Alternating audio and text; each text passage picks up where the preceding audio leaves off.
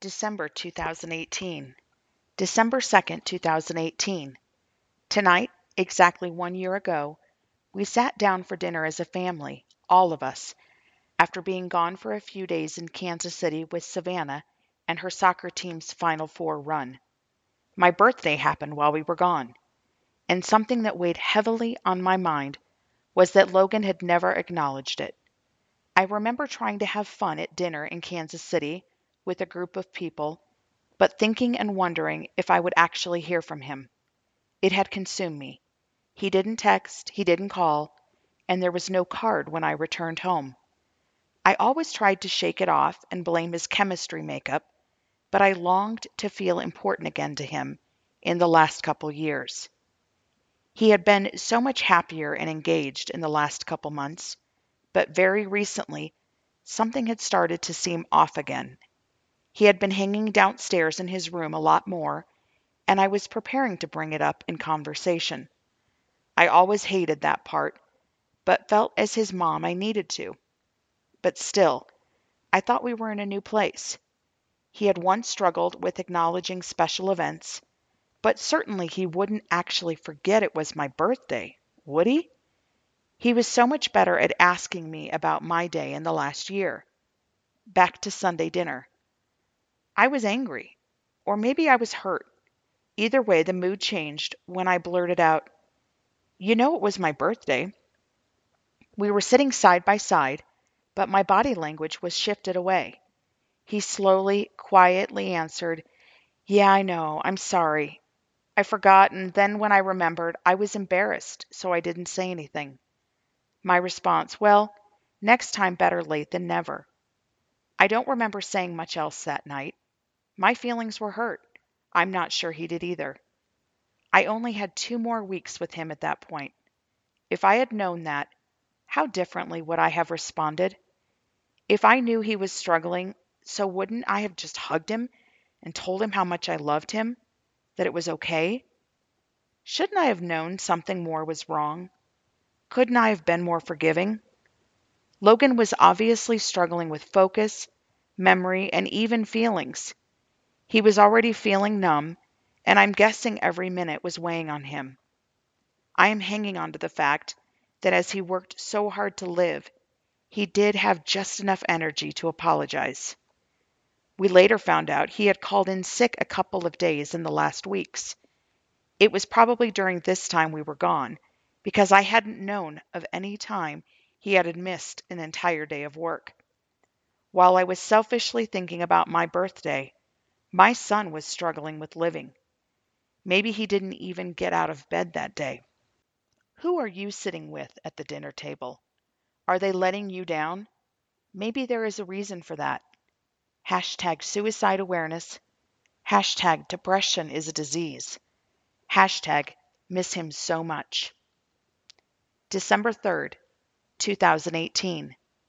Memories on Facebook. Logan is becoming less and less in them. Now that a year has come and gone, the memories of him seem to be of grieving posts. I didn't even really used to look at my memories, but in the past year, I search for them for any remnants of my Logan, of a time when he walked the earth. It sounds like I'm searching for dinosaurs. Sometimes it feels like that already. I was so excited, angry, happy, weepy, proud, in pain, and more when I saw this. He was so smart and so proud of his school and team this day. Why couldn't he hang on to these days? Hashtag miss him so much. December 4th, 2018. 4 years ago, a post on Facebook in memories. Light will always overcome darkness. So crazy I posted this 3 years ago. Let me tell you, it still holds true. Don't get me wrong, there is a fair amount of darkness in my life, but thank goodness the light is brighter. Where I find the hardest time to be is in my bed at night, where it's dark. The dark leaves my mind free to wander. When there is nothing to actually see, it's then when I create things to see. A dangerous place to be. It's where I cry the most. So I have to be extra careful in the dark. I have to search for physical light sometimes. It's there, but sometimes that means opening my eyes to see it, even if it's the tiniest amount of light, the street light outside my window, or turning my phone to see the time. But even a tiny bit gives me hope. Hope that it's not completely dark, that I won't be left in the black for very long, that light is out there and the sun will shine again in the morning. But that's just physical light. God is my mental light. When I'm in the dark and in those dark places, I remember that with the light of the morning, a new day will be here, that He has a purpose and meaning to my thoughts, and He is excited to turn them into good. As I remember these things, my thoughts usually turn to better ones, and then wander pleasantly from there.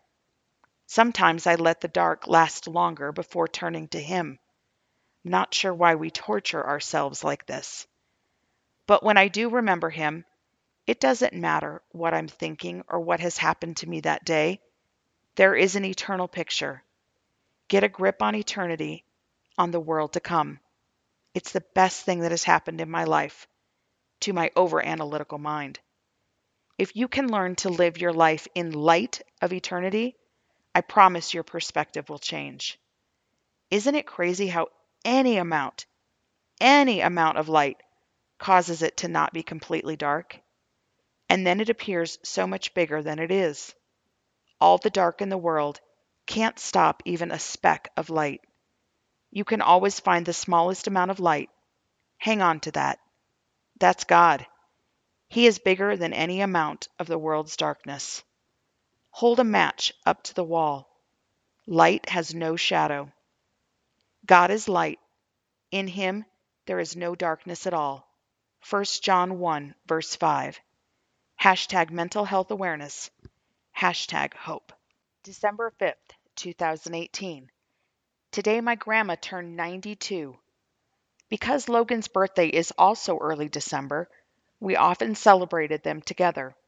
In 2016, we had an extended family bash. So glad we got this picture of my grandma turning 90 with so many of her grandkids and great-grandkids. Oh, did Logan seem to love that evening because we played board games after the celebration into the night. On the drive home, he was in a particularly good mood, and we had more than just a brief conversation. Logan had just decided to quit going to college after 3 years, and I was throwing out my last-ditch effort words to persuade him to take even just one class. While it didn't convince him, it was a pleasant talk in that I tried to listen more than talk and understand more than argue. He did a lot of talking that night, and I'm so thankful I was able to convince him into going. I look at these memories and I wonder, how fake are these smiles? Was he really having fun? Had the thought remotely crossed his mind to end his life at this time? Hashtag suicide awareness. Hashtag mental health awareness. December 7th, 2018. I'm having a moment and felt like writing. Suicide. This is such a huge part of my life now, and I'm reminded of it constantly. A text from a friend thinking about me. She knows this time is so hard. A text invite for a board game night for our family. This friend is always thinking of ways to honor my son. A card in the mail. Another friend is thinking about my birthday and all the events in the next couple weeks. An email from a relative. I haven't opened it yet, but it has the headline, Preventing Teen Suicide. I open up Facebook, and a new friend is posting how she can't do Christmas cards. Her daughter took her life this year. I haven't met her, but we connected because of suicide. Another text from a friend whose son is struggling, and she's looking for some insight. A prayer group on Facebook started for a dear family whose son is struggling with depression. I open a sack given to me by a relative, and there are suicide cards to pass out as I see needed. Another friend messages me in Facebook and shares a song that she hopes I can share with others. Responder Strong creates an event on prevention, and I receive the notification. Another friend, whom I knew previously, mourns another year of her son being gone by suicide. A coworker stops and talks with me about how I'm doing, and I find out about two missing people in our community that likely took their lives instead of some other accidental death. This is what I can come up with at the moment. I'm sure there is more. This was only the last 24 hours. But please don't take this as I don't want to hear from you or that it's a burden. It's just a new way of life, trying to embrace it as best I can. Hashtag suicide sucks. Hashtag suicide survivor. December 11th, 2018. Logan, today you would be 24, but instead you will be 23 forever. My heart hurts so much thinking about this and all the things I couldn't wait to see you do. I took some time gathering all of your birthday pictures. Number 23, nothing. 1 year ago, I gave you a hug and wished you a happy birthday. When I asked you what your plans were for the day, you said you were going out with friends. I figured you meant at least later in the evening. After dinner? When you walked out the door before your dad was home, you just yelled, "Bye, I'm leaving now." I scared you because I was painting up high in the hallway. I stopped you and said, "When are we going to celebrate? I didn't realize you were leaving so early." You just shrugged your shoulders and said, "I don't know." I never got that birthday picture. My album is not complete. I guess there are many albums that won't be complete now. I'm struggling, but I still want to wish you a happy birthday. And please always know your mommy loves you so very much. Hashtag miss you so much. Hashtag suicide awareness. Hashtag happy birthday. December 11th, 2018. Say I love you even in some of the hardest moments. My best advice as a parent, friend, spouse, and child. Please share this with anyone you think that needs to hear these words. Hashtag suicide awareness. Hashtag mental health awareness. Hashtag miss him so much. I posted a video today. Below is a manuscript of it. Hey everyone, I'm not doing this live because I'm not sure I'm actually going to post it, but we'll see. Today's Logan's birthday, and I just came into his room for the first time ever. Well, not ever, but the first time since his death a year ago. And because it's his birthday, and because of the importance of this week, it's on Saturday it will be a year since he took his life. There's just a lot of events and memories and thoughts that are replaying in my mind over and over again. And probably the one that's heaviest is just something that I felt like I needed to share because it's given me some comfort. Being a parent is so hard, and I know you guys know that. This isn't just for parents, it's for everyone that has a relationship with anyone, which is everyone. But sometime when Logan was around a junior in high school, he sort of lost who he was. And while it was a little bit later than this, it's actually probably more like 20. But he did start to develop his depression and withdraw from the family when he was about 18, 17 or 18. But after his first semester of college, when he came home and we entered some counseling, he just could not say that he loved me. And he could not really. I guess that's the main thing. We would talk and all, but when I was leaving or going to work or going to bed and whatever, I would say, "I love you, Logan," and he wouldn't respond. We did some counseling that spring semester as a part of a deal when he moved back home. And I think he was convinced he was doing it for me, which was partly true.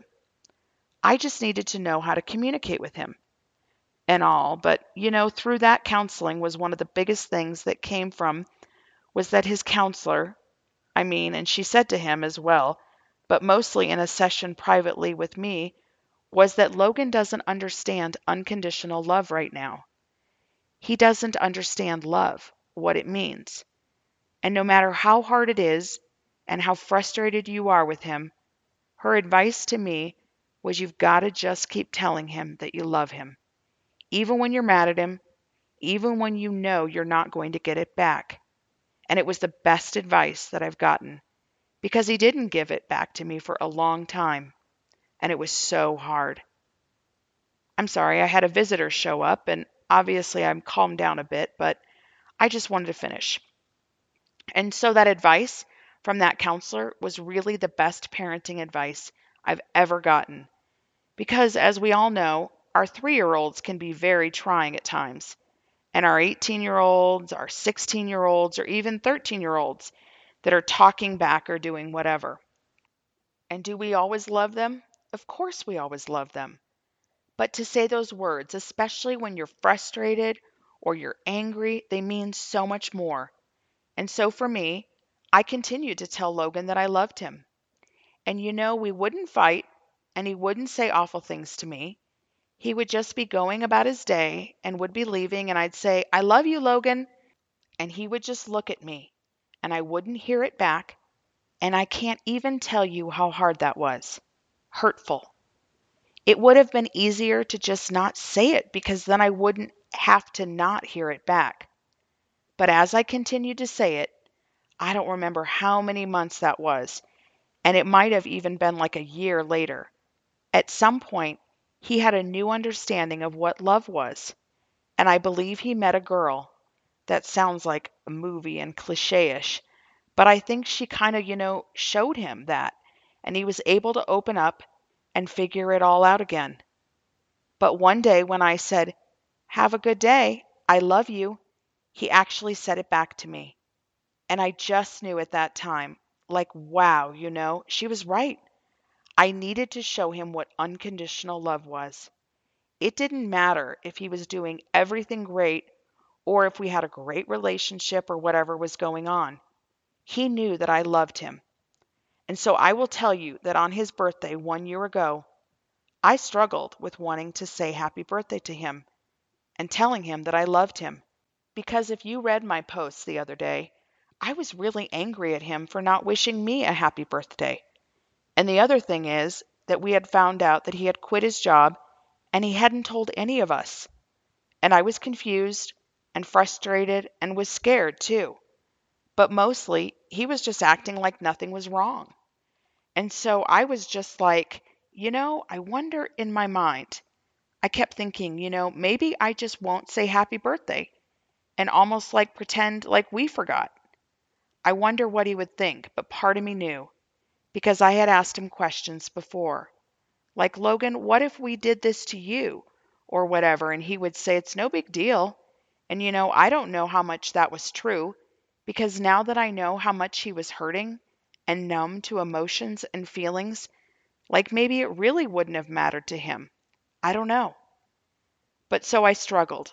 I just keep thinking, I'll at least let him maybe bring it up, And when he walked upstairs that morning, my motherly instincts took over, and I remembered what the counselor said. And I'm like, I have to do this, no matter how hard it is. And I walked over to him, and I gave him a hug and said, Happy birthday, Logan. I love you. And sitting here today, thinking back, it gives me so much peace that I did that because it was only a few days later that he took his life. And I'm not saying because of that day that he wrote this in the letter, but because of all the times he knew how much we loved him. He wrote in our letter, especially to me, he said, I know that you cared. And he wrote that I love you all.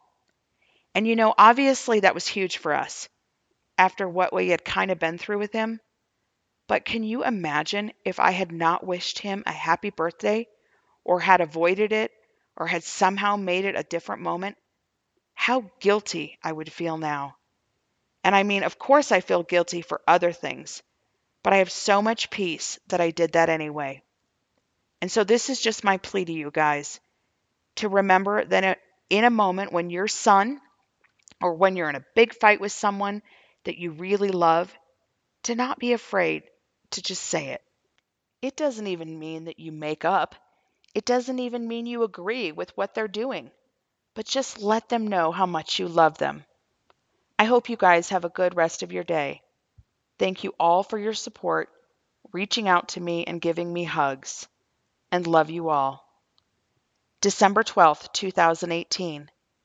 I found this in Logan's album yesterday.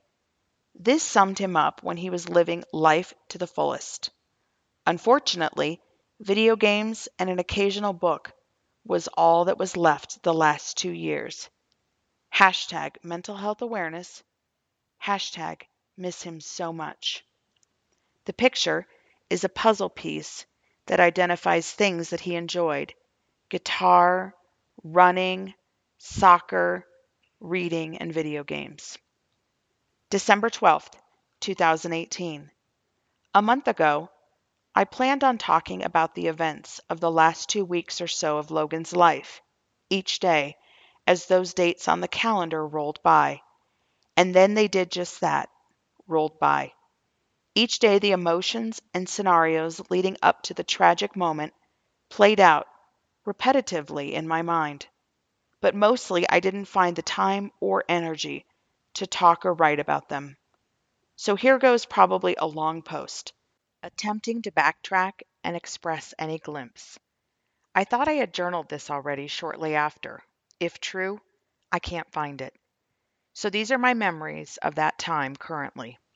Logan had begun working as a dispatcher for the Colorado Springs Police Department in August 2017. He had stopped going to school after 3 years and was searching for something in law enforcement. He said he liked helping people and was so excited about getting this job. I'll never forget the day he rushed to inform me of the news. Such a huge smile as he exclaimed, "I got the job." I was ecstatic and thought this could be the beginning of the rest of his life. A new start with a quality job that paid well and was a career. He seemed to love his job and initially was eager to share stories at the family dinner table. Bryce particularly had mentioned many times, "Logan is the happiest I've seen him in a long time." So much more to tell regarding that opening preface, but I'm reserving these writings to his final movements. The first time I realized something was off was around Thanksgiving. I had asked him how his day was, and he answered somberly, "I had 3 death calls today." I asked him about each one, and I especially was interested in a mom called. She was hysterical. She had found her 19-year-old dead, probably from an overdose.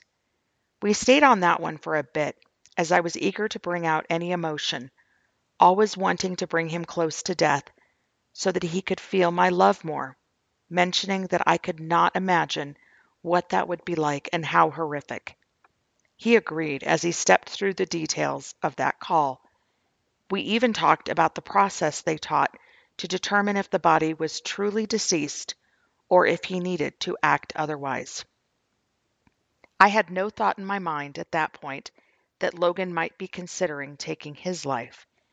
If it was a thought by him by now, I don't believe he was planning it. I reassured him that he would become numb, that he would get used to death calls.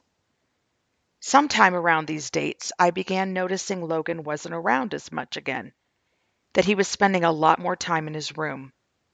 And I began to internally dread the inevitable nag by his mom to recognize it and appear more. Things seemed to be good with work, so it was a little confusing, and I suppose because we had been dealing with withdrawal for a couple years now, on and off, it wasn't particularly frightening to me. I don't believe I had ever had that dreaded conversation with him, meanwhile thinking about it every single day. Savannah's team was going deep into the playoffs, and planning trips and being gone pleasantly preoccupied my mind. December 3rd. The family dinner conversation I wrote about last week, missing acknowledging my birthday. December 4th. I remember him coming home, and I was painting in the hallway. I asked how his day was, and he reluctantly stopped to answer. He stated that it wasn't very good, and he had made some mistakes he wasn't happy about. I probed for details, as I most always do, and he gave me minute ones, always certainly trying to avoid discussion. Since we believed he was still on orientation, I reassured him they were minor and that he wasn't expected to be perfect. Many times I've played this conversation in my mind. What else could I have said to help him discern failure in his mind? December 6th. Glenn and I both worked and were up and in the kitchen about 6:10 when Logan, dressed for work, arose from the basement, his room, and proceeded to the garage, where many of the snacks and other foods are located. He then proceeded to the front door and was stopped by my semi-sarcastic "Goodbye, hope you have a nice day," since he hadn't even acknowledged our presence. He quickly turned and replied something like, "Oh, have a nice day," as if he was surprised to see us. Reflecting within days of the event, he seemed preoccupied in his mind. I'm not sure he had actually been aware we were standing there. This was the day he quit his job.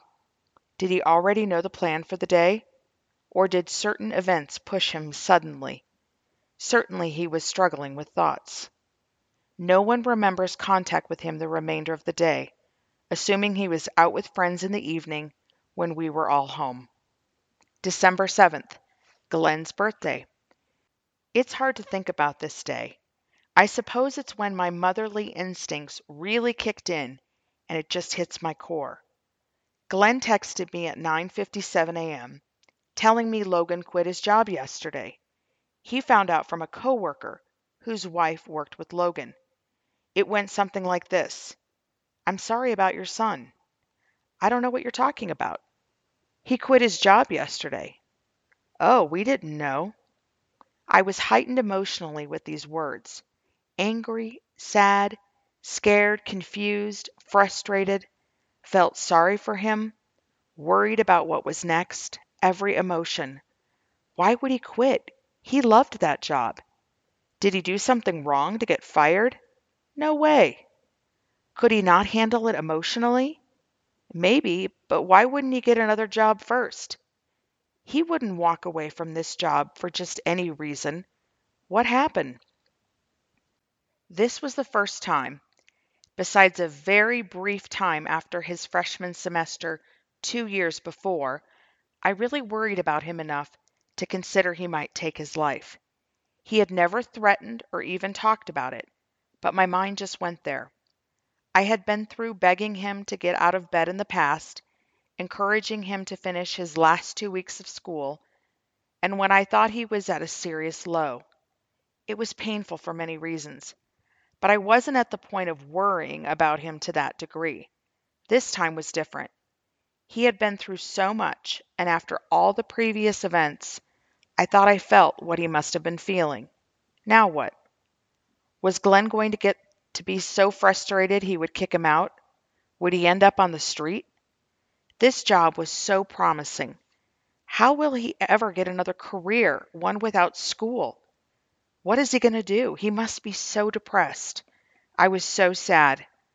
Back to anger. Why would he do this and he's not telling us? My stomach ached. My brain ached. My heart ached. I text a group of friends that are prayer warriors and my aunt to pray. A couple hours later, my aunt called me, asking if I had talked to him. He is usually up around noon at the latest to get something to eat, and I hadn't seen him. She said, "Lori, haven't you gone down to check on him?" I immediately began crying and told her I was afraid of what I might find. Yep, those words came out of my mouth. I don't know exactly what I meant by that, but I was scared. And if he was okay, I didn't want to be the one to confront him because Glenn was much more calm, rational, and not emotional in these situations.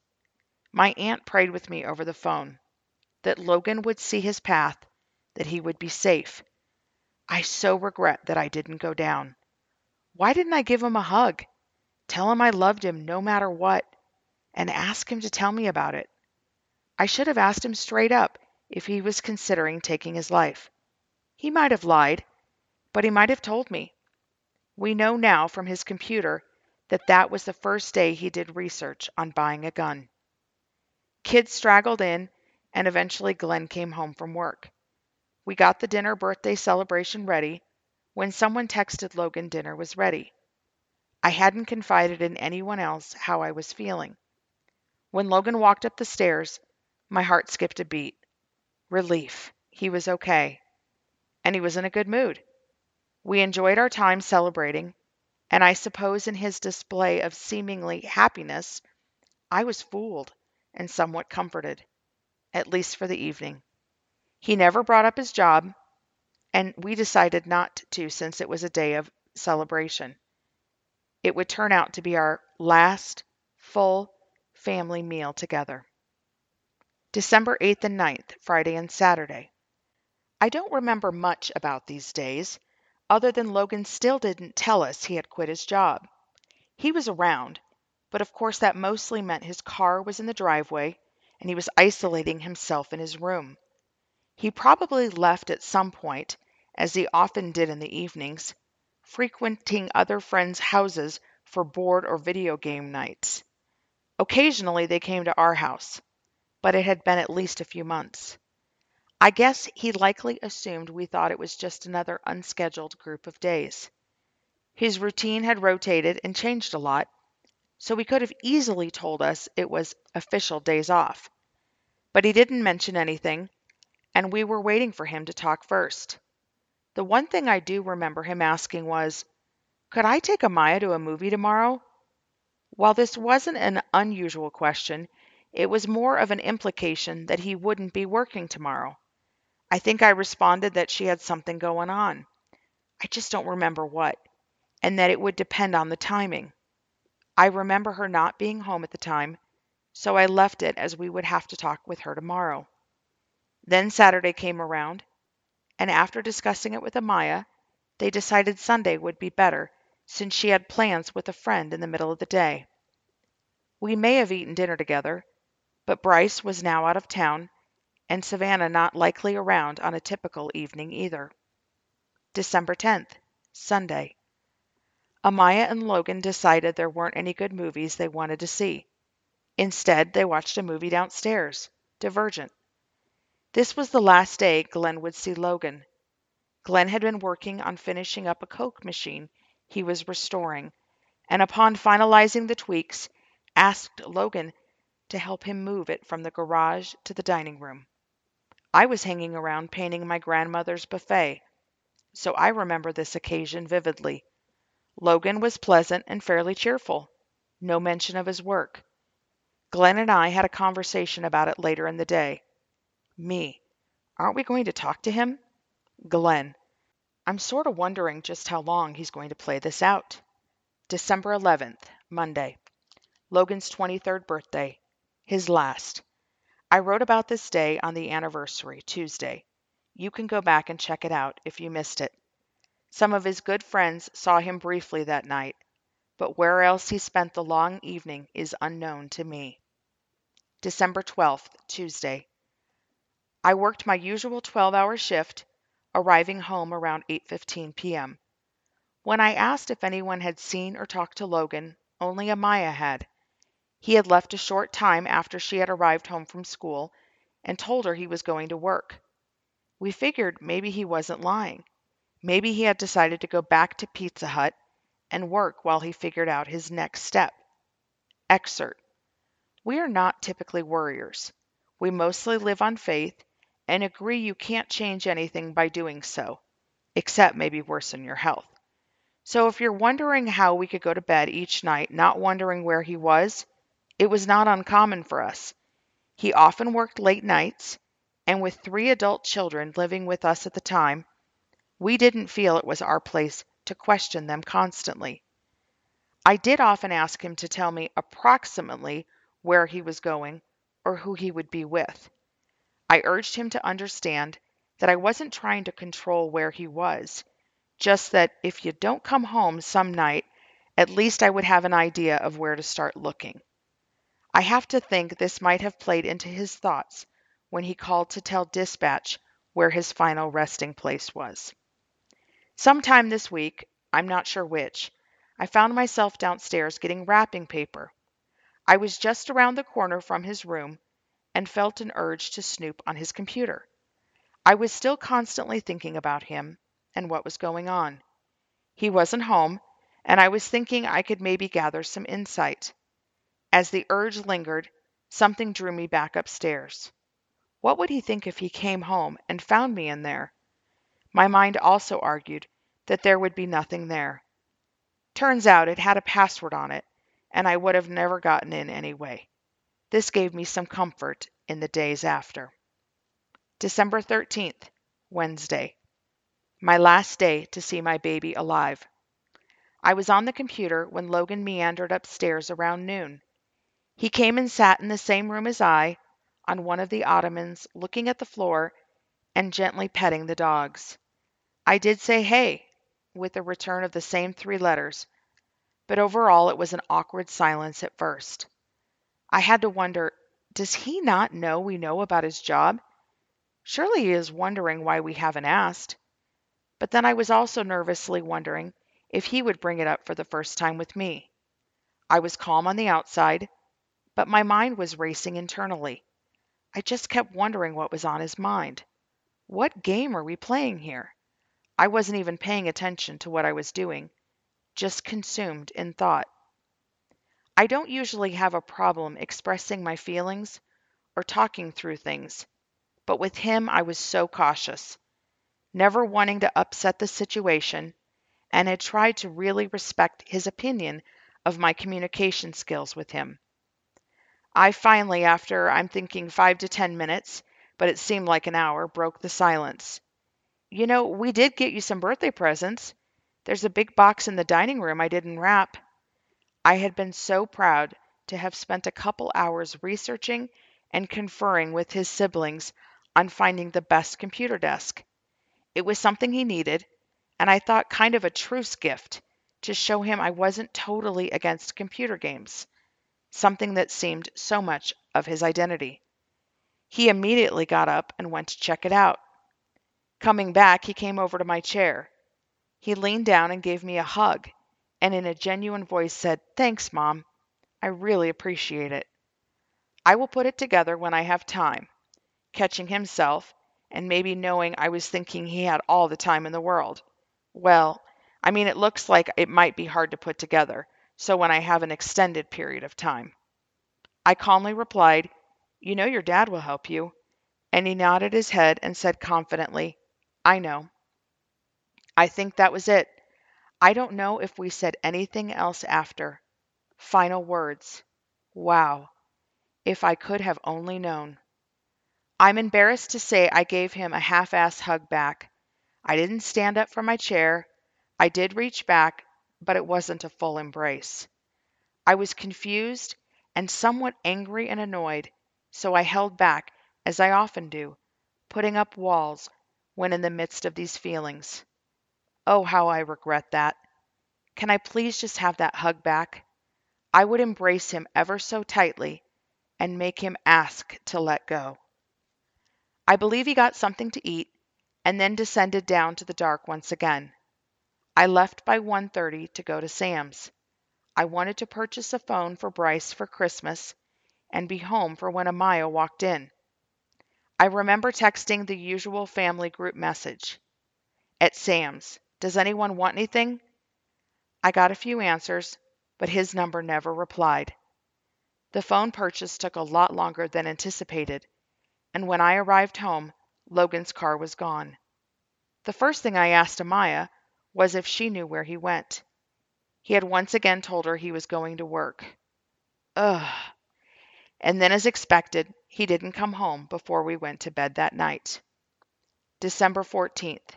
Well, that's tomorrow, so I'll write more then. Hashtag suicide awareness. Hashtag mental health awareness. Hashtag miss him so much. December 14th, 2018. The clock is ticking. You have tried fiercely all day to think about something else, to do other things, to attend parties and pretend it didn't happen. Your dogs even help a little. But it's getting closer and closer to the time you know your son would call the non-emergent line to tell them where they could find his body. This sucks. Suicide sucks. Hashtag miss him so much. December 14th. Today, 1 year ago, did not start out as a normal day because I woke up with Logan heavy on my heart. I was increasingly worried about this game we were playing, him not telling us about quitting his job, and us not asking. I had worried particularly the day we found out, Glenn's birthday, but had been deceivingly somewhat calmed by his upbeat behavior. But as I drove to work, I spent all my prayer time asking for him to have direction and peace. Much of my free time in my 12-and-a-half-hour day was spent talking about Logan. A coworker I had often confided in asked me first thing for an update.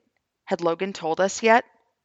I had a very small baby that day that needed more monitor watching and potential prevention than actual care, so I had a fair amount of time to reflect openly in communication.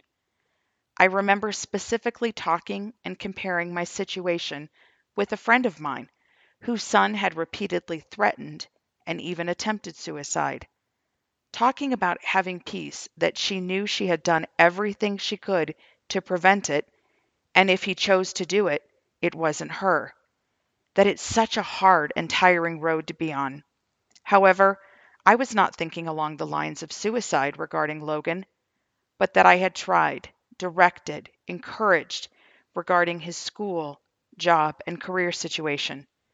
As smart as he was, I couldn't control if he ended up working at Pizza Hut, although I was convinced in my heart that wasn't good enough for him. But I hated that he was seemingly taking the long and painful route, and that I was tiring. Oh, how I wished that's what he was doing, figuring his way through life instead of just ending it. Even now, I regret that we hadn't been way more encouraging of him taking a year off from school when we saw him declining. It's strange to me I was talking about suicide. Did my mother's intuition know that he was checked into a hotel that very moment writing goodbye letters? Was I already subconsciously trying to comfort my heart from blame, pointing out I had tried my best? By the time my shift was over, I was emotionally ready to end the curiosity. I texted Glenn, "Is Logan home?" Him, "No." Me, "Are you working tomorrow?" Him, "Yes." Me, "Should we text him to come home so we can talk?" Him, "Savannah told him we know." I left work uneasy. I usually spend my time praying on the way to work and listening to music on the way home. I drove down I-25, reaching out to God this night all the way home. Please be with Logan. Please guide and direct him. Help him know we love him. Give me the words of understanding. I had never prayed more intensely for him. I arrived home and eagerly inquired on the details of the conversation between Logan and Savannah. There wasn't much more than what he had already told me. Logan came up about lunchtime, and they exchanged a few sentences. Savannah told him we knew about his job, and we were not mad, just waiting for an explanation. That was it. Oh, how I am so thankful she told him we weren't mad. That has given me some peace. I may have been comforted just enough to fall asleep at a usual time. The home phone rang at midnight, an anonymous caller, so I did not answer. But I didn't remember it until reminded of it later on the next day. Loud, very loud, abrupt knocks on our door changed all the peace of the night as we knew it. As Glenn immediately got up, and I believe went to obtain his gun, I looked out the window, my heart racing. I saw multiple police cars parked across the street, closer to the neighbor's house. I started arguing with myself. One of those cars looks like it could be a Humane Society car. Maybe the neighbor's dog got out and there's something wrong and they're asking us for details or help deciphering the situation. This was not even rational, as their dog is not mean and cops wouldn't bang loudly for that. Those were my thoughts, but I remember feeling like I had seen this coming, that this was the moment I knew was coming and it was finally happening. In the next seconds, my mind began racing harder, so much so that I don't even think I could gather thoughts. I grabbed my robe and was coming down the stairs, Glenn opened the door to see multiple officers. He immediately responded, "Oh, this is not good."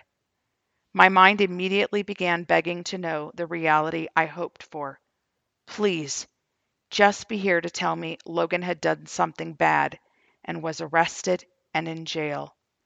But my brain argued back. They don't come tell parents of adult children these things. And what on earth would Logan have done to be arrested? Not him. Are you Glenn? Yes. Are you Lori? Yes.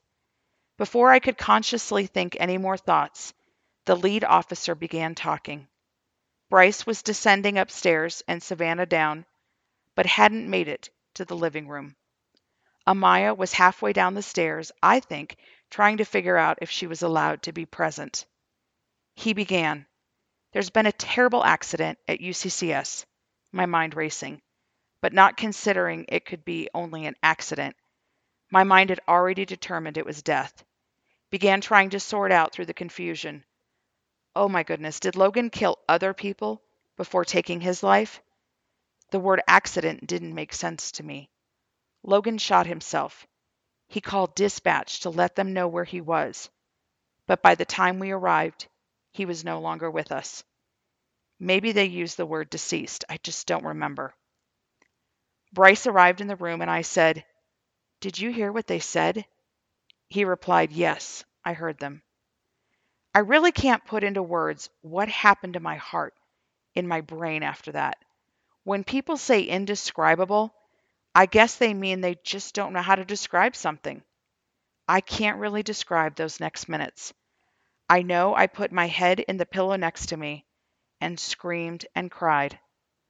I know Glenn asked what kind of gun. He was comforted in knowing it wasn't a gun he possessed or owned. I know that they told us someone had tried to call at midnight to confirm the registration of the car. I am happy knowing we didn't answer that call. We couldn't change anything at that point, and we were able to get 3 more hours of sleep. I know they told us he left letters and that we could see them once the body was released. I begged, "Surely you can have them. Can you just take a picture of them for me?" "No," was the answer. I wondered, were they hate letters? Were they good? Bad? Do I want to read them? Would they make things worse?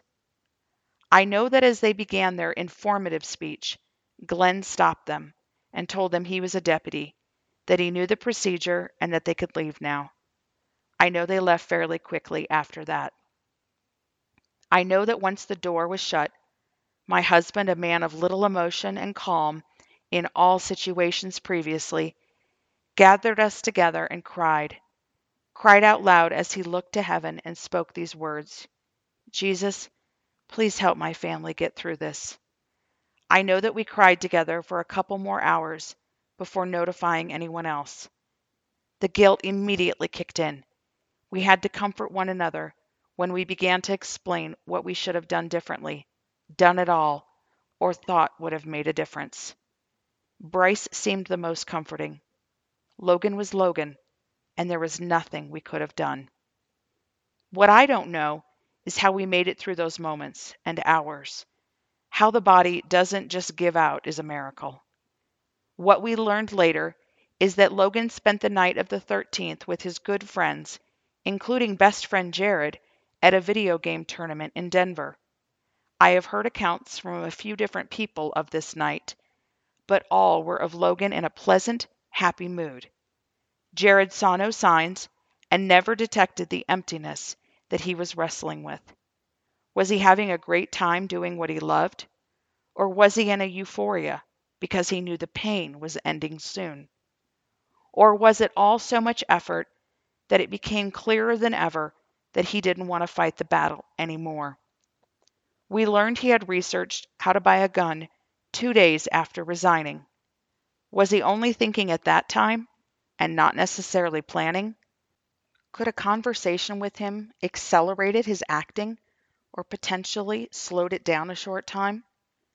We learned he had applied for the gun permit online around 1 p.m. He was approved within an hour and used it to purchase a gun online. He could have left right away, but seemingly waited for Amaya to get home. He rose from upstairs around 3:45, grabbed some snacks from the garage, and came in and gave Amaya a nice hug. She thought it a little odd, but had no reason to be alarmed. "Bye, Amaya," he said as he walked out the door for the last time. Hashtag suicide awareness. Hashtag mental health awareness. Hashtag miss him so much. December 14th, 2018. It did my heart good today. I found out yesterday a few of Logan's friends were graduating from UCCS, including his best friend, Jared. As the group of friends that were going to attend grew, I knew Logan would have been there and felt very compelled to be there in his place. He might have laughed at this thought, or maybe loved the idea. I really feel like it would have made him happy, though, to know how much his friends mean to me, and hopefully I to them. We are pieces of a puzzle that can somehow be connected even if the edges are jagged, because there is something still very much absent. At times it was hard to think about how Logan should have been there as a graduate and not just a sideline cheerleader. He spent 3 years at UCCS. But I wasn't there to dwell on sadness. I was there to celebrate and enjoyed being included in Jared's family seats throughout the ceremony. I was surprised at how many other names I recognized. Also, so exciting to think I will get to do this in only a few short months with my Savannah. On this eve day of such significance in our lives now, I can think of no better place than to be surrounded by people that remind me so much of Logan, in celebration of their accomplishments. I hope these friends and families can grasp just how much they mean to me. Congrats to all of you. Hashtag UCCS 2018. Hashtag finding joy. Hashtag he should be here. December 15th, 2018. As you all know by now, I'm not a human of few words, but reflecting on what I wrote a year ago, those few words still sum up how I feel. We did love Logan the best we knew how. We have been carried through this year of unbearable pain only because of our hope in things eternal. God can make all bad things turn into something good, and has been the only way we can imagine getting through the worst circumstance that could ever happen to us. Love and many thanks to all of you who have prayed, reached out, encouraged, cried, left gifts, hugged, made meals, and most importantly, changed the way you live life in remembrance of Logan. Hashtag suicide awareness. Hashtag 1 year gone. December 16th, 2018. Yesterday was 1 year since we lost our Logan. Wow. I can't explain time. I mean, in some ways, it seems like 3 years, and in other ways, it's been 3 weeks. I'm somewhere in between, trying to find when and where the tide is. I've read a couple of good books that have helped me, but the theme on any grief information is everyone in their own time. Grief is different for each person at different times.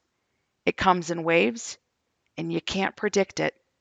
Yep, I can attest that it's all true, and it makes for trying family dynamics at times. One more thing. Sometimes the anticipation of a day or date can be way worse than the actual moment or day. I think this happened to me yesterday. I was so worried. I mean, I know we all had ideas of what that day would be like: awful, painful, crying all day, negative, sad, reliving every moment. Well, it wasn't. We had a mostly joyful day. I think I cried less than I had any day at least 2 weeks before. We saw beauty in the mountains. We got to spend time together talking about the future, our house, and meeting new neighbors. And we got to spend time with so many people that loved Logan and us. I loved seeing how many of his friends came out to have a burger at the same spot they often did when he was present. This group, they are family. It made my heart so comforted once again that he had that family. They loved him, and he loved them. This wasn't about lonely. And so many other dear friends and family cared to celebrate making it through the year. Celebrate. That's just what we did. We chose joy. Prayers are powerful, and we are continuing to feel them.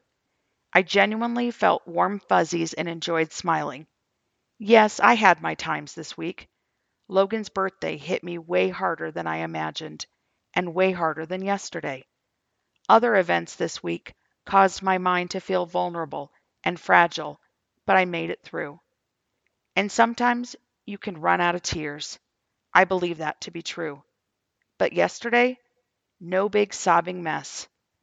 There has been a time and place for that, but peace carried us through so that we could be present. Thanks for all who came, who wanted to come, who reached out via text or message, who prayed, and who remembered. Each of you made a difference. Thank you from all of the Bormans. Hashtag choose joy. Hashtag suicide awareness. Hashtag mental health awareness. Hashtag miss him so much.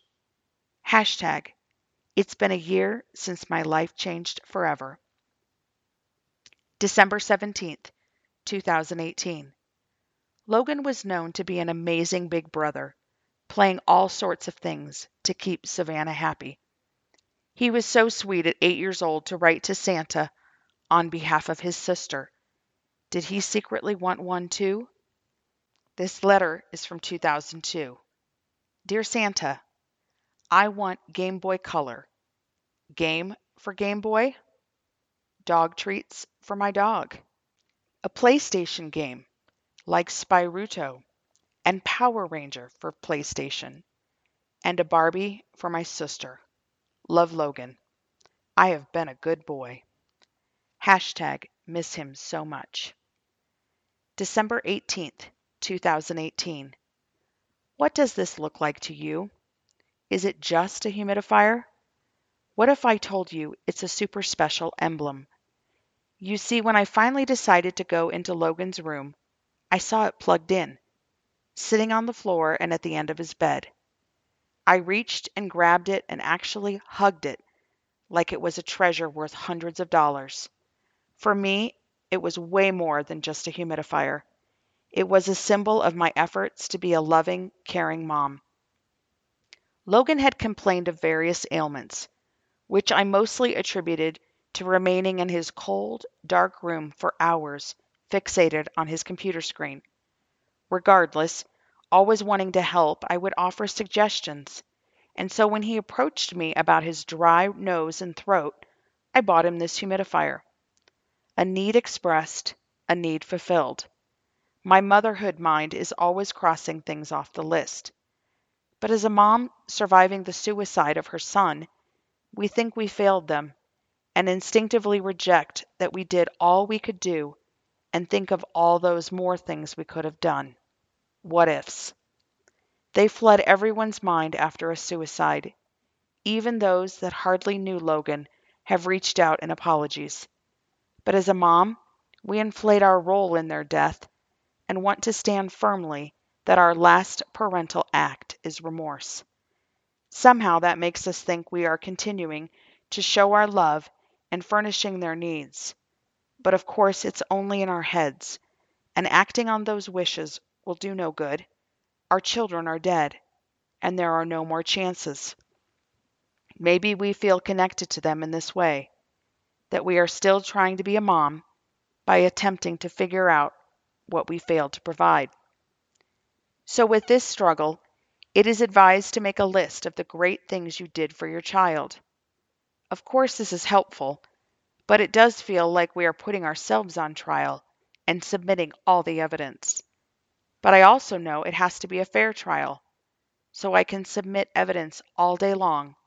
But I'm not a deity, and I recognize there are limits to what I could change. When evil forces its way in, and we allow it, it can take over and deprive one of hope. which is exactly what happened in Logan's case. "I'm sorry, my hope has run out," he wrote in a letter he left.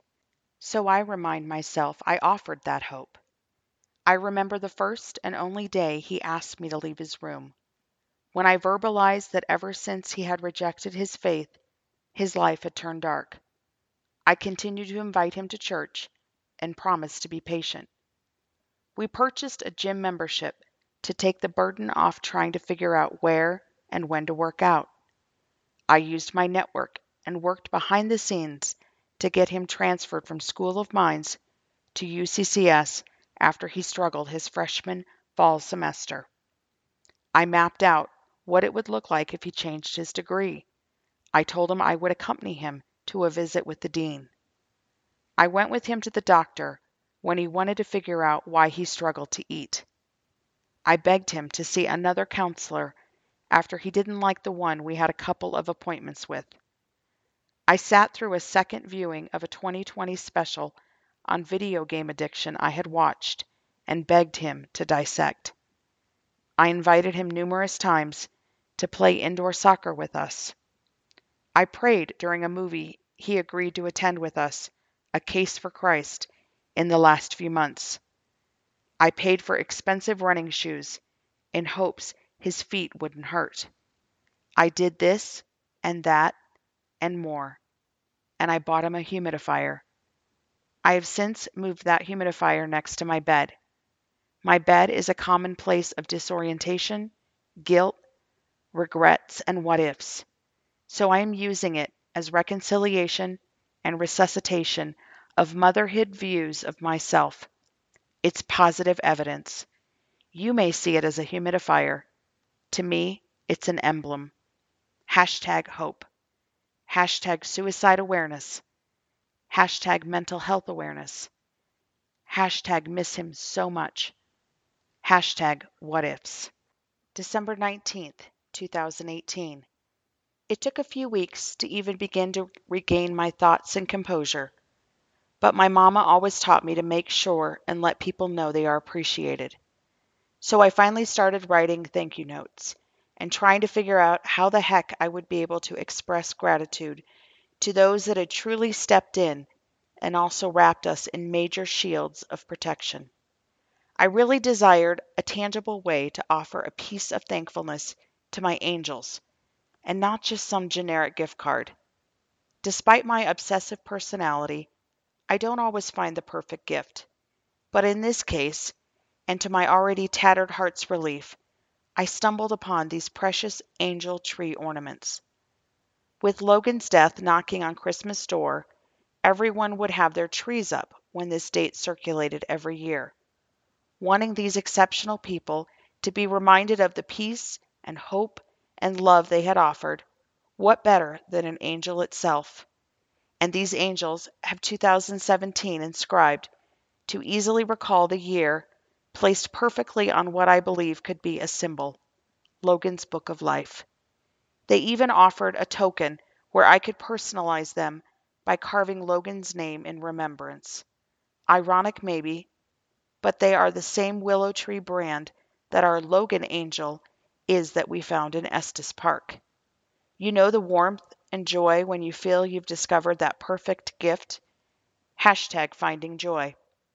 It truly soothed my soul to hand them out. Hashtag better to give than receive. Thank you to a few of you that have sent me pictures of your angels displayed.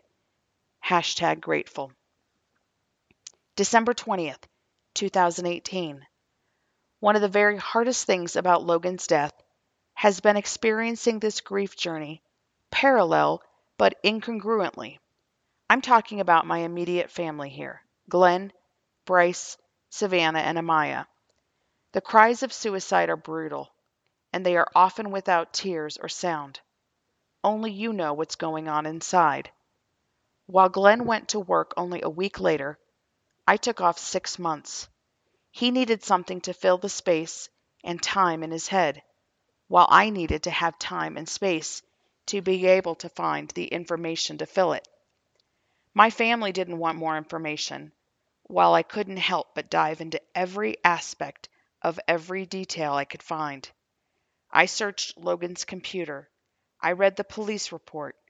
I met with his coworkers. I even listened to his dispatch call. It's like I was performing a psychiatric autopsy. I wanted any clue or answer or piece that I could find. While they couldn't bear hearing anything surrounding details, it's like I felt obligated to accompany him through the end. I needed to see what was left of Logan's physical presence and have that one last touch, while Glenn and the kids all stayed home. I needed, and let's be real, I still do, to talk out what happened, what the past was, and how it weaved its way into our new future. That appeared to be something Savannah needed for about 24 hours, and then she didn't want to talk about it anymore. I don't think today she still has had but only a very few private conversations regarding the how and potential why. I became immersed in writing and sharing publicly my thoughts on suicide and the effects it was having on us, while I rarely hear anything regarding them from family, despite the Facebook world reaching out to me faithfully. I needed to make people remember it had been a year. I wanted to get together with friends in the hopes of hearing lasting memories accidentally omitted to be shared previously. I didn't want anyone to forget Logan already. My family grumbled at my efforts to bring everyone together on his 1 year death anniversary. They didn't want to be around a crying fest. I had all these great ideas, like everyone bring an ornament that says something about you or your relationship with Logan, and we'll have a special tree up every year with them displayed. But all I heard from my group texts for input and agreement were crickets. I'm glad I moved forward with the day anyway. We didn't do anything special, except to meet at Logan's favorite restaurant, but it was a day of sharing and smiles, at least on the outside, and not of sobbing and sorrow. Maybe what we fear is what we most need, or maybe they just faked it really good that day. And while early on the tears and moods are predictable and expected, after some time, just like the outside world, it's easy to be less forgiving and remember to attribute anger, depression, and coldness to grief. You make assumptions on others, despite knowing your grief is front and center to every character trait you have. And then there are moments where you gradually have a decent day, and you expect your family to be right at the same tier. Oftentimes, they can be, but not necessarily in the same minutes, hours, or days, or even weeks. It's hard to have your glimpses of joy be crushed because of others temporarily drowning. And then other times, you are the one hit by lightning, tumbling down that mountain, while another is smiling at the sun peeking from behind those same clouds. And I don't even know what's better. If we were all equal emotionally, it would be certain double hell. Maybe it was meant to be this way, so we could always see the hope others are experiencing in those moments. Some of the things that seemed easier initially, like comforting, became much more difficult as the waves and certain emotions settled in. We seemed more focused and attentive in the first months, and now the blur of reality and grief depression makes it hard to see what another is going through. And even if you see it, how do you comfort someone on something you're struggling so intensely with as well? It seems there had been a gap created in being able to talk about him. It was the obvious the first few months. But now I worry about reactions, so I often resist saying his name. I can't take that risk. I long for the day I can bring up anything to do with Logan and not worry that someone is not ready to hear about it.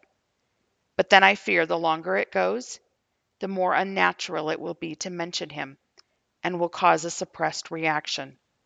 There is no winning here. These thoughts crush me and cause physical pain. I wish I felt like we knew each other better for being on the same path, but there is still so much inside that never comes out. I often still feel lonely. The fear of causing a trigger with someone else usually gives way to silence. I often cry alone and feel so depleted. I know I don't have the energy to give back to them what they would give in comfort. And while I know my family would sympathize in those moments, I don't want them to have to. My family loves each other deeply, and with our faith as a foundation, I'm confident we will stay intact throughout the journey. But we each have very different personalities, and even if we didn't, this is grief life. And right now, it really sucks. Hashtag mental health awareness. Hashtag suicide awareness. Hashtag grief. December 21st, 2018. 1 year ago today, we celebrated Logan Ray Borman's life in a formal service at a church he was practically born and raised in. I'm not sure I can accurately really depict what goes through your mind. I feel like we all probably think about our own memorial services. Wow, I just hate the word funeral. It's so hard for me to say and even write. But I had honestly never pictured my kids dying before me. Everyone says, you should never have to bury a child, but people do it every day. I guess I was naive to think that couldn't happen to me. Hey, people, it could happen to you. I'm not saying we are perfect. I'm not saying we have never made mistakes. But Logan was raised in a middle class family in a great Jesus loving and not religion focused church, in a great school, with lots of friends, with lots of extended family, with lots of resources, and lots of unconditional love. If you think suicide or death can't happen to your family, you're wrong. And I'm not saying we were too good to consider it could happen to us. I just don't think we ever really thought about it or thought about it seriously. Back to the day. I remember this day, this week, as surreal. I mean, really, did that happen? Did we write an obituary? Somehow trying to depict our child's life in a few paragraphs? Did we have to choose to cremate or bury?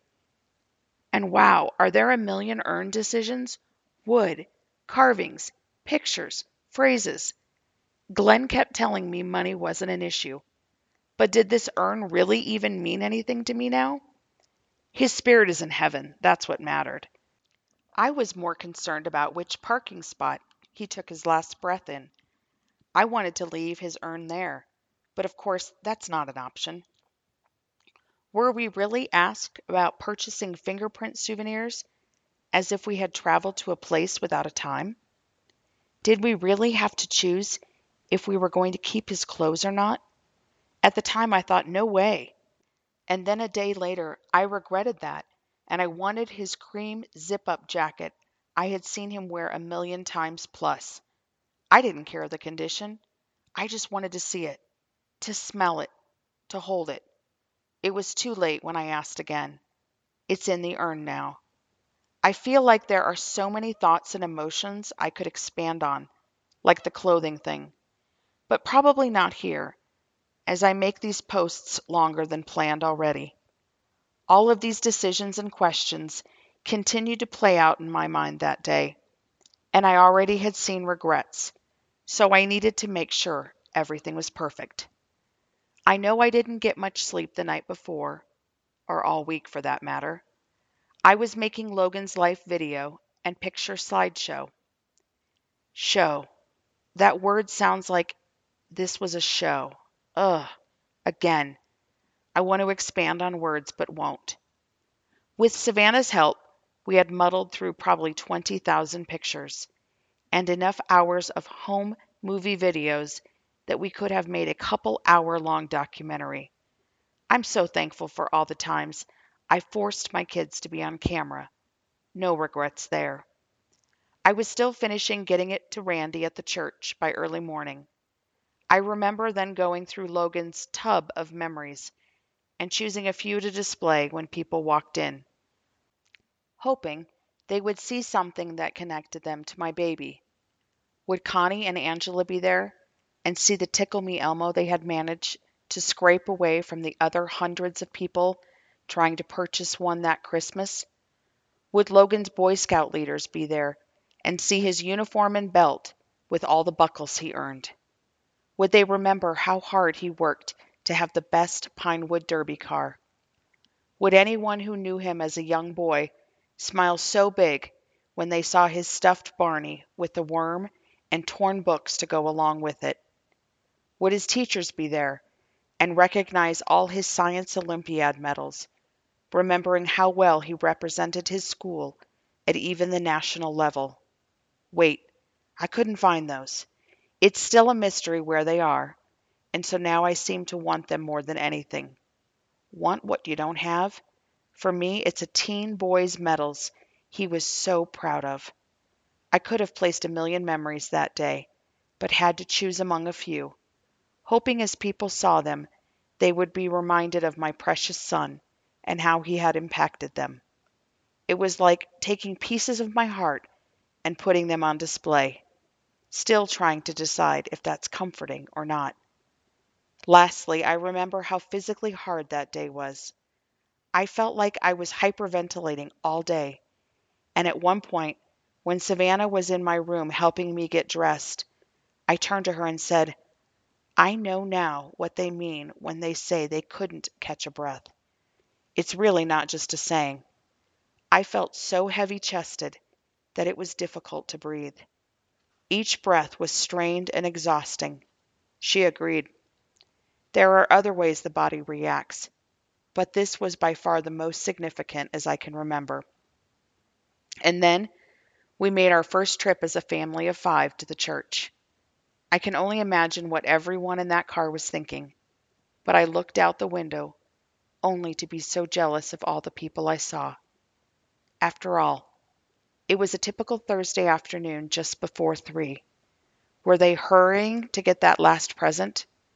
Out buying ingredients for dinner? Were they on their way to pick up their babies from school? Whatever they were doing, I wanted to be them. I pictured all the services I had seen on TV, staged in real. The views of the families traveling with the tear-jerking music playing in the background, and the cameras capturing them with their somber faces and tissues. This was us, only people didn't know where we were headed. Hashtag suicide awareness. Hashtag suicide sucks. Hashtag mental health awareness. Hashtag miss him so much. December 25th, 2018. Hardest parts in the last 24 hours.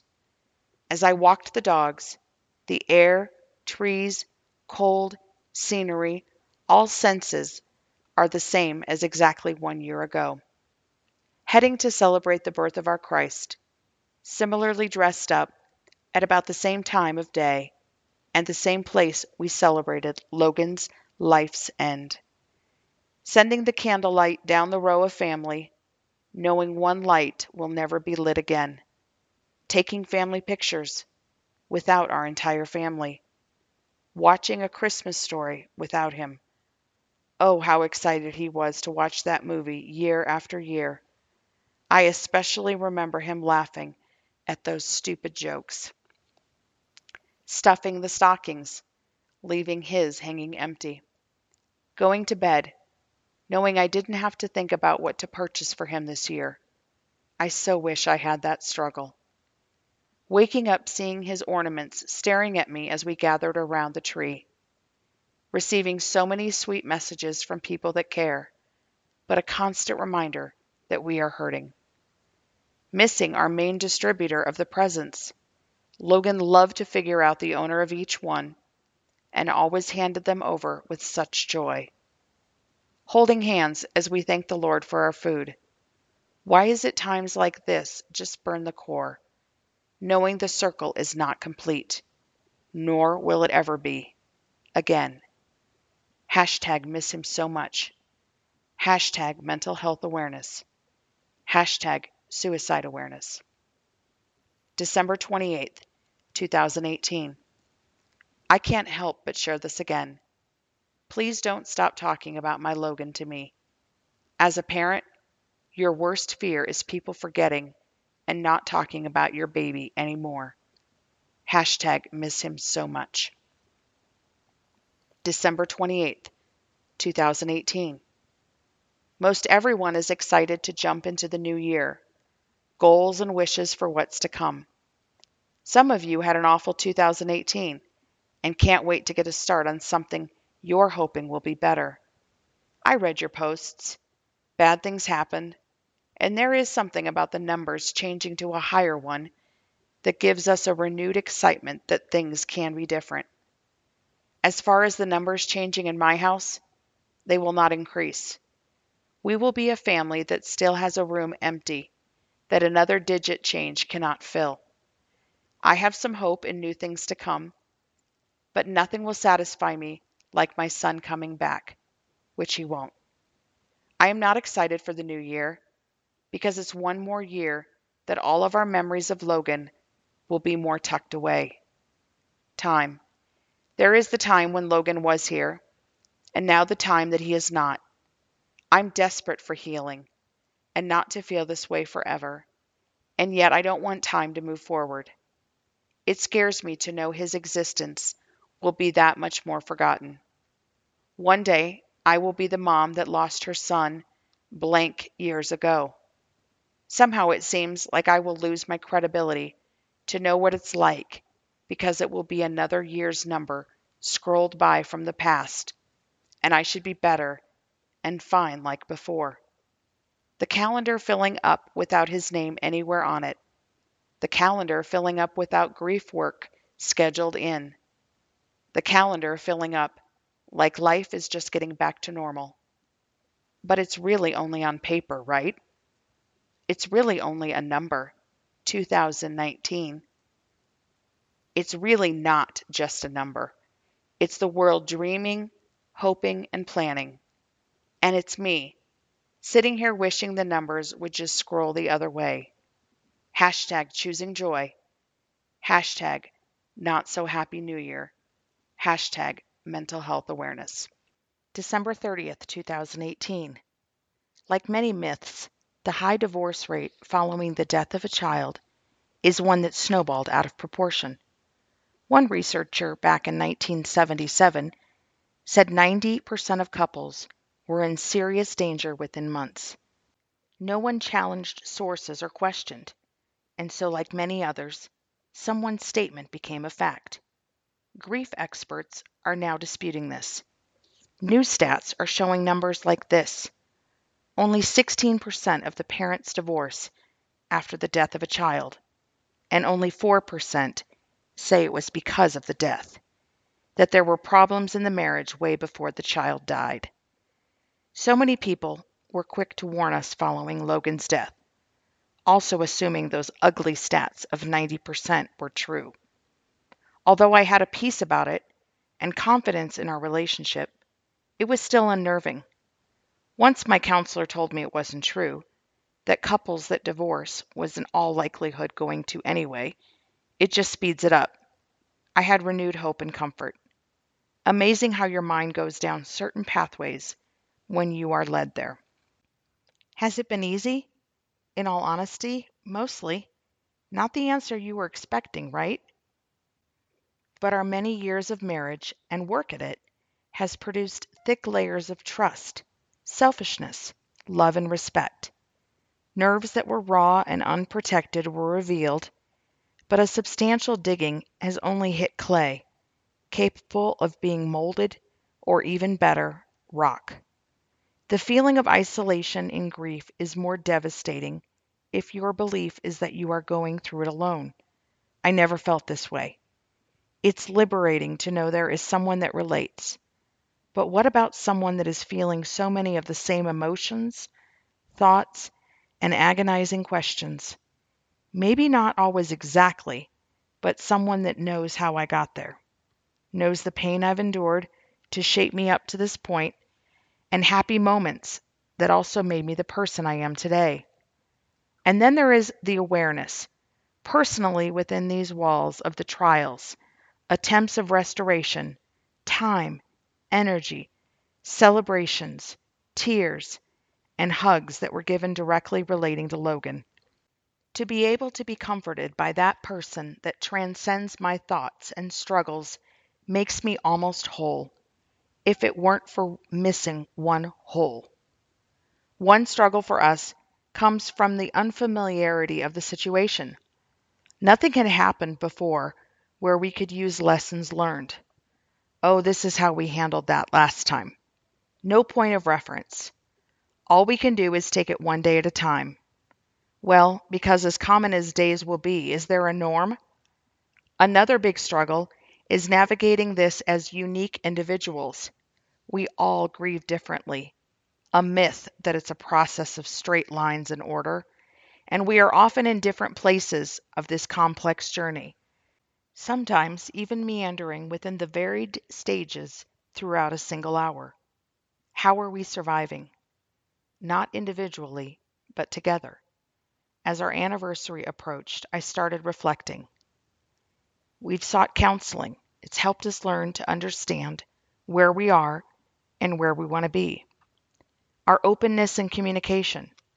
Sometimes calling out the other simply stops the behavior and produces waves of tears and leads to hugs. Usually, what we are expressing or how we are acting has nothing to do with anything but grief and sadness. Being self aware. I'm sorry. Realizing what moment you are actually in. The truth about what is bothering you. Those two words wipe away so many marks on the heart. Kind of the same as being self aware, but recognizing that emotions are so close to the surface. They are, more often than not, exaggerated one way or another. No expectations. We are both pretty productive and motivated people, but more often than not in the last year have been tired, mentally exhausted, physically exhausted. Allowing the no's to events and days of accomplishing nothing have been soothing and respectful. Physical touch. Sometimes that's all it takes to get the tears flowing, but also to then a few minutes later have a significantly improved mood. It's innate for us to want to feel secure. I love being held. It gives me peace. Even when there is nothing to say, which is often, just the touch is the acknowledgement and validation we need. Not judging. We have both said and done things that were not our typical selves.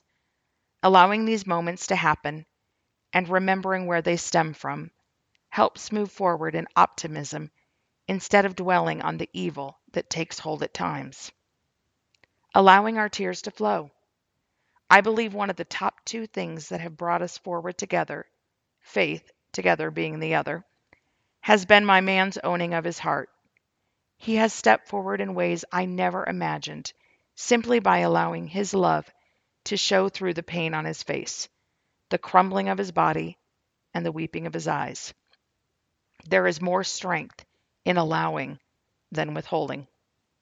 The body of Christ. The hundreds of people that have prayed for us have no doubt given us so much peace and turned days and moments to light instead of dark. Friendships. The cards, gifts, notes, meals, and hugs have kept both of us very afloat. No doubt it lifts our spirits. People will never know the effect we've had because of them. You, family, all of them. Faith, having hope, together, is the single most effective aspect of us surviving. Knowing we will see our Logan again makes all the difference. Spending time together doing daily devotions and leaning on Jesus is no doubt kept us from living in a pit. Intentional choices of joy, love, and hope all come from feeling secure in where we are going. As tragic as it can be, we have learned more about ourselves and life in general. Together, we have a long way to go, but I am confident the corners and edges of the puzzle are nailed in place and cannot be torn apart or lost. When people say they can't imagine, it always brings me to the thoughts of, I can't imagine doing this without faith and a Glenn. Glenn, I love you so much, and thank you for choosing me. Hashtag we are making it. Hashtag suicide prevention. Hashtag suicide awareness. Hashtag mental health awareness. Hashtag miss him so much. Happy 28 to us. Hashtag we made it. Hashtag love him so much. December 31st, 2018. Hi, Mrs. Borman. You don't know me, but we have a mutual friend. I found your Facebook page through Bryce. You had tagged him in a post after Logan took his life. I found myself reading every single one of your posts on his death ever since. I want to thank you for your honesty and your vulnerability. If it weren't for your words about Logan and the seriousness of depression, I wouldn't have ever gone to seek help myself. I've struggled with depression for a long time, and in the past year it's gotten very bad. I was driving home from a workout one day, and I almost crashed my car into the side of the highway. I was ready to do it, and decided the next time I was driving I would do it. Later that day, I read a post of yours about how you wished Logan had said something to you or someone else because it could have saved his life. I'm not sure how or why, but right after that I told my mom about my suicidal thoughts. I've been on medication and in therapy for the last 6 months. It's a very long road and often dark, but praise God I'm still here and finding restoration in His mighty love and grace. I'm telling you all this because I want you to know you saved my life, Mrs. Borman. Your boldness to talk about Logan's depression so openly made the emptiness in my soul ache, and it encouraged me to seek help. It was such a God thing, how I found you on Facebook, but it was all in His will. I pray every day for you and your family. Logan is in heaven, resting in God's arms and feeling no pain anymore. One day I'll be there too, but for now, I'm fighting to stay here until the Lord calls me home. I have you to thank for that. Mental health has such a negative stigma, but I'm so grateful you've helped to change that. Your words are reaching more people than you know. I can't wait for your book. I'll be one of the first people in line to read it. God bless you. December 31st, 2018. A huge pet peeve of mine is when something great happens to people and they follow it with God is so good. They got the job. God is good. Their day twisted from bad into something not expected. God is good. Their cancer is gone. God is so good. While I believe that He is good, I feel like by saying these things, we portray Him as only being good when things are great and life is going well. This makes people feel estranged, and it also makes it easier for them to turn away from faith. What I want people to hear is that God is good all the time. God isn't good just because we get that job. And I'm not saying we have to go around being excited when things go bad, like we didn't get the job either. But He's good because He grieves and mourns with us and carries us as He's redeeming our pain and healing our hearts.